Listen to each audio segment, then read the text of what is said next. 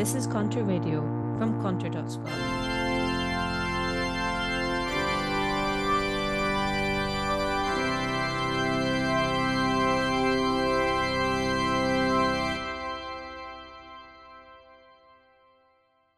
Welcome, congregants, to the Sunday Sermon, with me, your good pastor, David Jameson. Jacinda Ardern is the very model of a modern politician.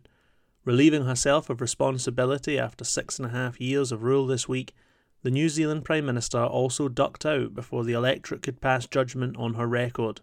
She leaves, incidentally, amid a hideous economic crisis, much worsened when Ardern chose to lower mortgage rates, thus further inflating assets and further mutating New Zealand's already mutant housing market. In an orgy of self-congratulation at her resignation press conference, Ardern described herself as kind but strong, empathetic but decisive, optimistic but focused.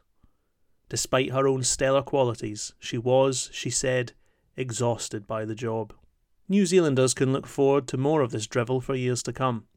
Her forthcoming career is, one suspects, likely to mix lucrative new sinecures with self-promotion. I smell a book in the works, where Ardern portrays herself as a progressive warrior, beset on all sides by the forces of reaction, like some Hogwarts or Star Wars character. Indeed, Jurassic Park actor Sam Neill has already set the tone by saying Ardern was chased from office by disgraceful bullies and misogynists. She deserved so much better, he raged. She got a raw deal from democracy, you see. The people over whom she exercised power did not rise to her level. Democracy itself is failing, but unlike the metaphorical fish, it is rotting from the body up to the head. I'm studying the Ardern show from the other side of the world, partly because I believe it can predict our own Scottish future. It's hard to say when, but at some point, quite soon, Nicola Sturgeon will depart the First Minister's office. I expect more dignity from her. As a friend said to me recently, she's a Generation Xer, and thus unfamiliar with the millennial cult of public vulnerability. But I doubt she's above wallowing in the admiration of her journalistic fandom. I can almost hear the carnival of obsequy now. Nicola, patron saint of Scottish progressivism, will be carried on the shoulders of her supposedly hostile media to a funeral march of the most shameless slobbering you could imagine. We'll be told she finally banished Scotland's image of drunken louts, strict Presbyterian elders and provincial sectarianism. No more sorry land of deindustrialisation. She ushered in a new European Scotland, cosmopolitan in outlook, soaring above the morass of Westminster politics. For my own part, I think Sturgeon a much more quintessentially and parochially Scottish figure than many allow.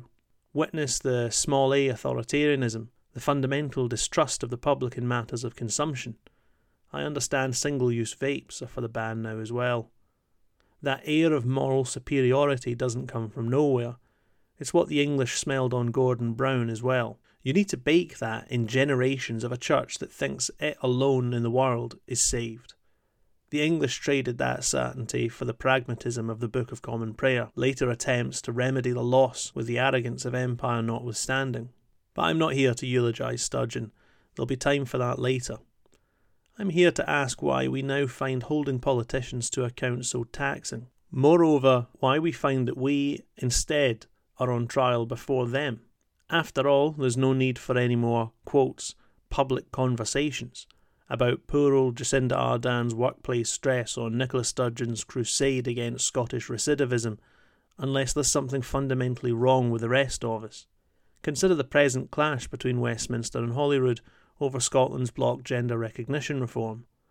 I'm not convinced Sturgeon actively sought out this confrontation as part of the usual game of phony war with the Tories. But seeking it or not, Sturgeon now has a confrontation she can benefit from. That's the art of politics. Whatever else you can hold against Sturgeon, you can't say she's not good at this game and trained at playing it. Or you can. National writer and Sturgeon admirer Mark McGagan thinks Sturgeon's motives are pure. Allow me to quote at some length. Idea that the SNP engineered a constitutional face-off with UK government over a policy they've had since 2016, when the UK government held the same position, is difficult for me to take seriously. Not everything that people you disagree with or consider political opponents do is because they have ulterior motives.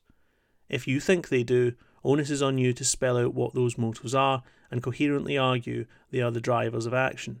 I do think ScotGov lightly anticipated the challenge. I think they'd have to be blind and deaf not to have considered it in their calculations. So why push ahead? Maybe because they think they are right, that they'll win the legal fight and that fight is worth having. In other words, that everything we thought we knew about the political class, that they routinely dissemble, obfuscate and downright lie, is wrong. That belief isn't just some populist smear, it's an evident truth.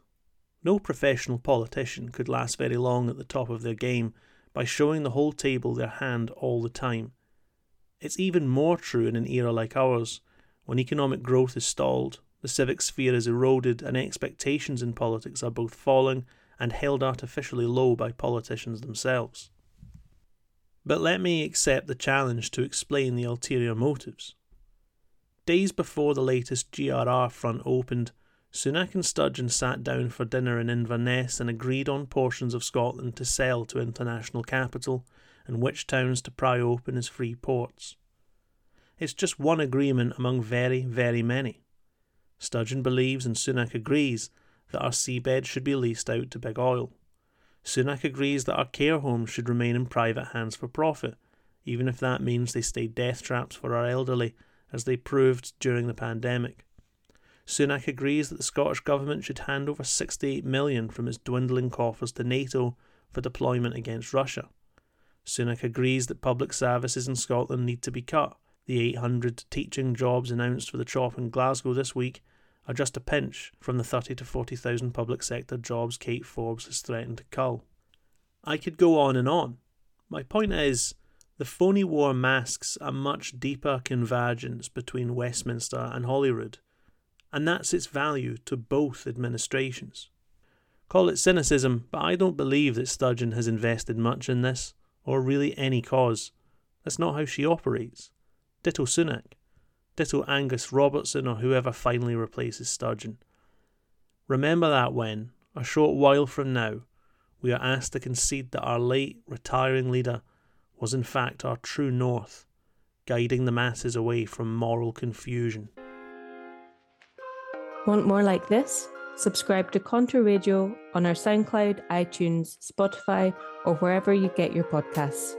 Sign up to our regular newsletter at contour.substack.com and find great articles and more at contour.scot.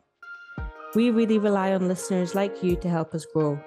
In return, you get access to exclusive content and events by joining our Patreon at patreon.com/ContoursScot.